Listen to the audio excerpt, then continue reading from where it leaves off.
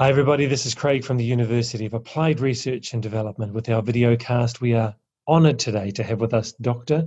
Kathleen Fink, who is the Distinguished Teaching Professor at the University of Missouri St. Louis.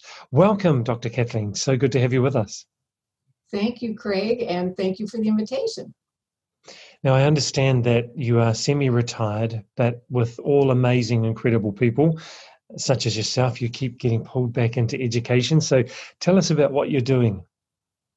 Well, my most recent full-time employment was Assistant Dean of the College of Education at University of Missouri St. Louis. And I tried to retire about a year ago, but I said they're like the mafia. They keep pulling me back in. So I have a moniker, Distinguished Teaching Professor, and don't get too impressed. That's just to keep me pulled back in. And I'm working on a full-time basis on a part-time appointment. I train principals, I train superintendents in our graduate programs, and we have some innovative pathways to the teaching profession here for our state. And I'm involved with some of those programs. So whatever they ask, it's hard to say no. Well, it certainly doesn't sound like a retirement that's keeping you busy. Yes, it's great. It's all good. I'd love for you to share with us some of your experiences from your distinguished past, and particularly about turning around the low. In New Zealand, we say low decile, but in America, a high poverty school. I'd love for you to share with us what that was like and what you did. Well, I would say that was the hardest part of my career, about a 9-year stint, and the most rewarding by far when I look back on my career now. And we have unfortunately, a lot of crime in the urban area here in St. Louis. And it was a little elementary school, and I didn't have much experience as a principal, just a very little bit when I got there. And I've only left that school about 6 years, so it hasn't been that long ago. And it was the kids were 96% free and reduced lunch, 100% minorities, and we were located within a several block district of the highest crime area in St. Louis or St. Louis County. So that was the context. And how we did it was, it really involved changing the culture of the school. And it also involved me learning a lot of lessons as a leader. When I arrived at the school, I interviewed each teacher and each staff member individually and just asked 3 or 4 questions: what needs to be done to do better for our kids, those kind of questions. So tried to get a relationship with faculty and staff and get some themes going for what might be missing in the curriculum or instruction or assessment pieces. And so after that, I thought I had a good vision and good concrete work ideas for what needed to be done. And a lesson I had to learn as a new principal was, just because I knew what needed to be done doesn't mean I would walk in the school and everybody on the faculty and staff would have, aha, here's our answer. Thank you so much. We're just going to turn around and do that right now. Well, it's not that easy. So I think a big lesson of leadership I had to learn was, you're bringing people along. They're not where you are at necessarily, and they're ahead of you in a lot of areas, not quite ahead of you in others. So you're bringing people along, and I had to learn to work together with this fine group of teachers and make our mission bigger than the everyday. Bigger than in the States, there is a lot of pressure about test scores. The kids get tested once a year, and there's a lot of governmental pressure on many levels about kids' test scores. And why do our poor kids don't learn at the same rate our higher socioeconomic kids? And there's a lot of pressure in the classroom and on school leaders. So we had to learn to kind of turn that on its head and make our mission about bigger than that. So one of the first big pieces we did was we adopted this statement of Dr. Martin Luther King Jr. as our mission statement, and I'll just read it to you here. The function of education is to teach one to think intensively and to think critically. Intelligence plus character, that is the goal of a true education. So we kind of bonded together under the theme of this is what we're doing. You know, it's not so much about incremental increase in math scores, although that did happen. That absolutely happened. But I learned you can't put that on first base. That really doesn't go on first base. The mission goes on first base. And we also, when I talk to future leaders and current leaders, we weren't anybody special. We weren't anybody special. We just persisted. I like the statement, nevertheless, she persisted, or he. We just persisted. So we said, what do we need to do? What do we need to learn? And we learned how other high poverty schools achieve success. And we refused to give into the soft bias of low expectations for our minority kids and our kids living in poverty situations. And we just kept plugging at it. And we had successes and we had failures, but we persisted. We did adopt a paradigm based on a study called 90-90-90 schools. I don't know if you're familiar with that, Craig, but it's a study that was done here in the States under the Doug Reeves organization. And they studied schools that had 90% of their kids on free and reduced lunch, 90% of the kids are minority, and that they really got to move the school to 90% of the kids proficient on the state and federal tests. And we didn't hit that mark, but we got very close, and we got much higher than the average scores in those tests for kids of all levels. So our students definitely became competitive with other students across the United States. And there are some tenets to that. I can go into more of that if you're interested, or your audience, but we did adopt a few tenets and started molding our work around that. I think that's really fascinating. Obviously, you looked outside to find examples of success, but I love that perspective of. There you go. That's the beauty of being able to edit. Yes, but if we're all leaders, we know things go wrong. And you persisted. There you go. I was going to say that I love that perspective that you never give up. You have persistence, and that's a great attitude and a perspective to have, to understand that we may not all be the smartest and have the most money and have come from the best of beginnings, but if we persist, yes, it's not where we start, it's where we can end up, and yes, that's a powerful thing. Yes. I would love for you to share some of those tenets that you found most impacting in the school from the 90-90-90. Well, and I have a few funny snafus along with that I committed as a new leader. But these 90-90-90 studies, they say the first tenet is the school has, it's very obvious, it has an academic achievement mission and drive. And that is what's most important in the school. That starts with the bulletin boards. How do they look? How do the displays in the school look? What are they about? You know, they're about learning and achieving. It goes along with the mission statement. It goes along with what is celebrated in the school, what is emphasized. And also what helped us, where it's one other tenet, is clear curriculum choices. So we really honed down, rather than going broad and wide, we honed down on important items in reading, mathematics, science, and social studies that elementary children should master through those 5 or 6 grades. And we narrowed down what we taught. We absolutely narrowed it down. And then it's another tenet is a quick iterative turnaround. So we would meet weekly in grade level teams, and the teachers would discuss, what did we teach in the last week?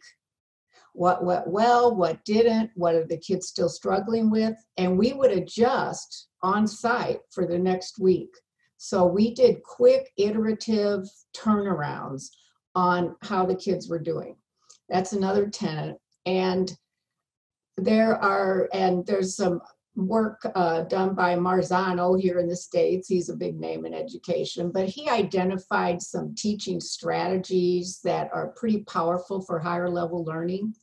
And we emphasize those. There are about 6 of those also. And as a leader, here's what you do. That is what you promote and emphasize. So for example, in the leadership position, I might say, okay, let's focus on similarities and differences. That's a high yield instructional strategy for the next 5 weeks. And everything we teach in every content area, let's have the students identify the similarities and differences within the content. And we had various graphic organizers and things we would do to display that. And then as the leader, I would look for that. I would walk through classrooms and look for evidence that that teacher was using that high yield instructional strategy. And I would take note on the teachers, and then I would go back to the group of teachers as the leaders and have teachers that did well with it, perhaps a model for other teachers. So it was kind of like learning what we need to learn. And then as a leader, then you have to decide how you're going to promote that in your school while keeping a positive culture, doing it with people, not to people. So those were some of the tenets at that study that we employed, and they were successful for our kids. How important do you think it is to have people from inside the organization being the model of something that's going to work well and is working well versus having someone come in as an outside expert? Yeah, I think an outside is good to learn something new, which, you were saying, you went outside to look for who else has done this work and how did they do it. But once you kind of have that down, it's so much more important to build it inside because you're building capacity in the people on your team for excellence. You're building capacity for excellence. You're also acknowledging the people on your team. And there's a plethora in research on leadership, which is good in a high poverty school because you don't have money. If you want to retain your employees, recognition and acknowledgement go a long way. In education, we all know we don't get the big bonuses for performance or, children doing well. We don't get a new car or anything like that. So it also recognizes your internal people and their work.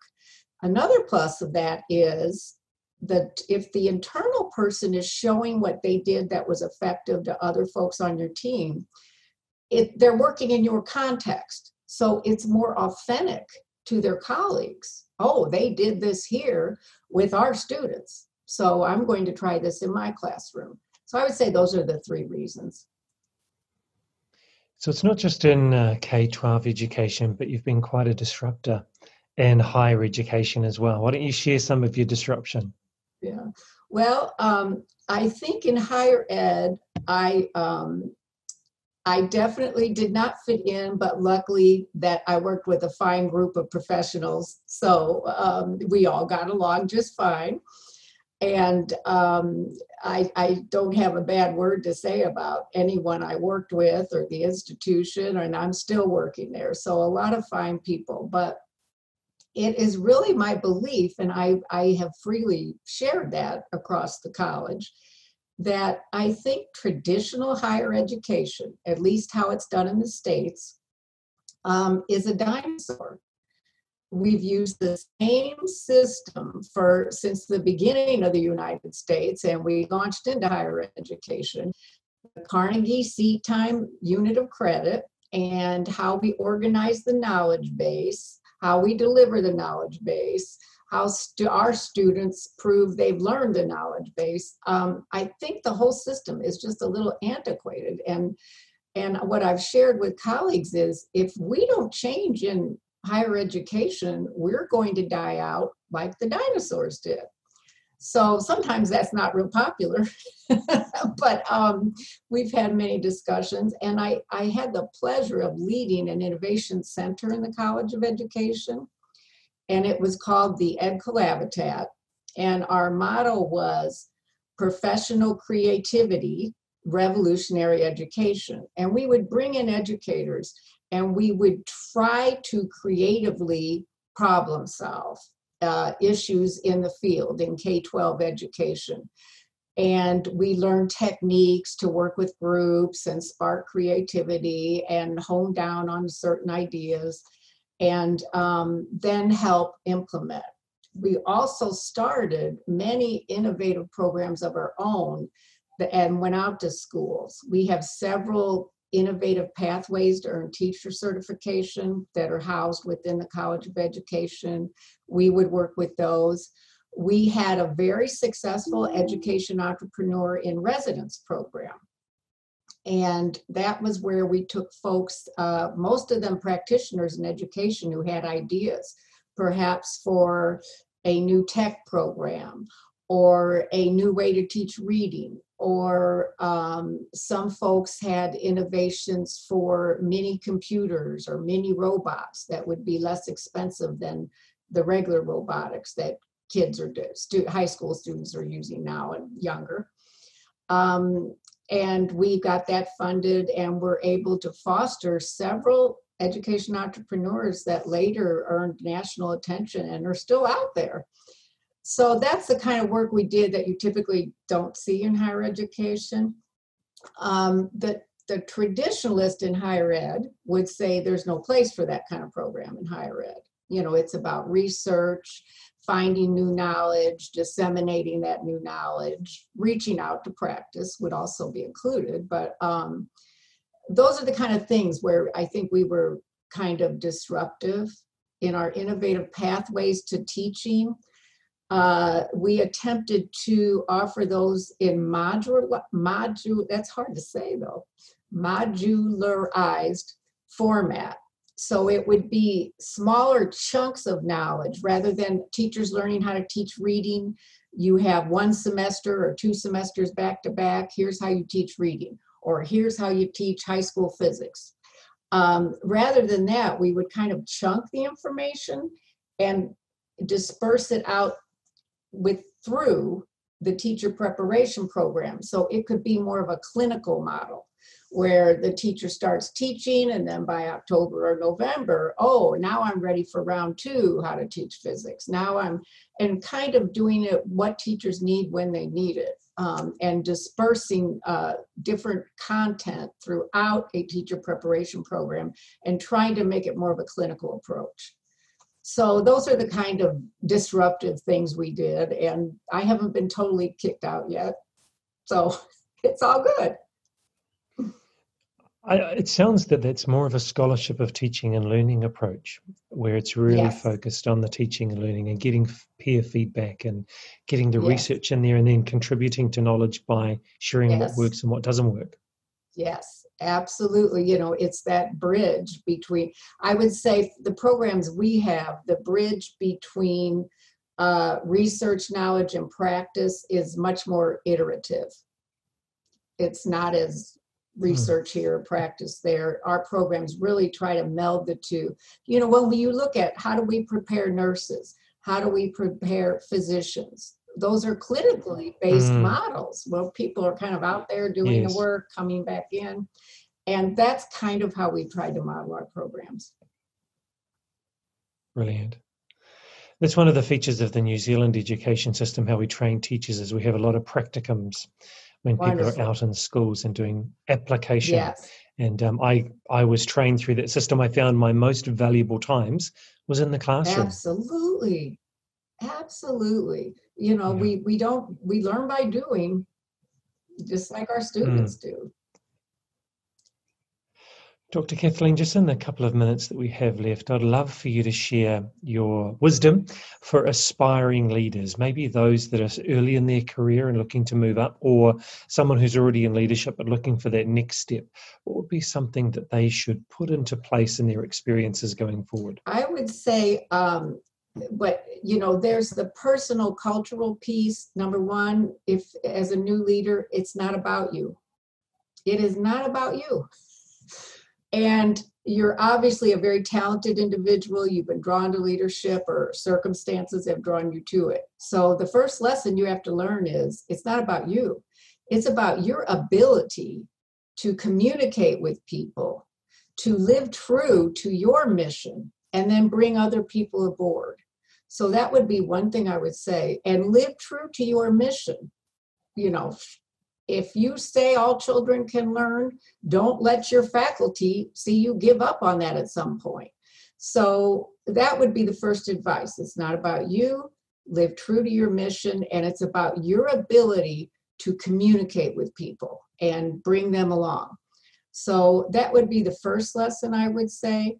The second lesson I would say is everybody stumbles. Everybody stumbles. And I didn't tell all my stumble stories, but boy, I've had some doozies along the way.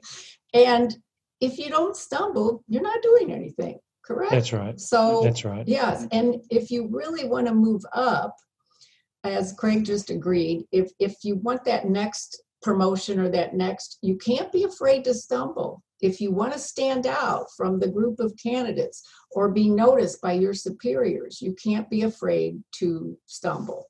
That'd probably be those two things. I think that's powerful. Dr. Kathleen, I do want to thank you for your time, sharing your wisdom. And you're writing a book, aren't you? Well, it's titled tentatively, 8 Years of My Heart, The True Story of Leading a High Poverty School. Because when I did leave the school, like I said, about 6 years ago now, it was like sending a child I birthed off to college. It was so hard that my heart was really there. My heart was really there.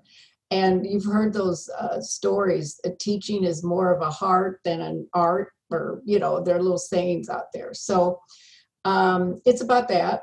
It's kind of a bigger version of some things you and I talked about, Craig, and then some other things, feelings, how we dealt with socioeconomic differences between the staff and faculty and our community, how we bonded with the community, how we dealt with issues of racial differences, getting deeper into some of those issues too. Well, depending for our viewers and our listeners, depending on when you see or hear this, we will have the link to the book directly underneath in the description as well, and information about how to contact Dr. Kathleen as well. So Dr. Kathleen, thank you so much for your time. Really appreciate it. Thank you, Craig, and keep up the fantastic work you're doing. I look forward to learning more about it.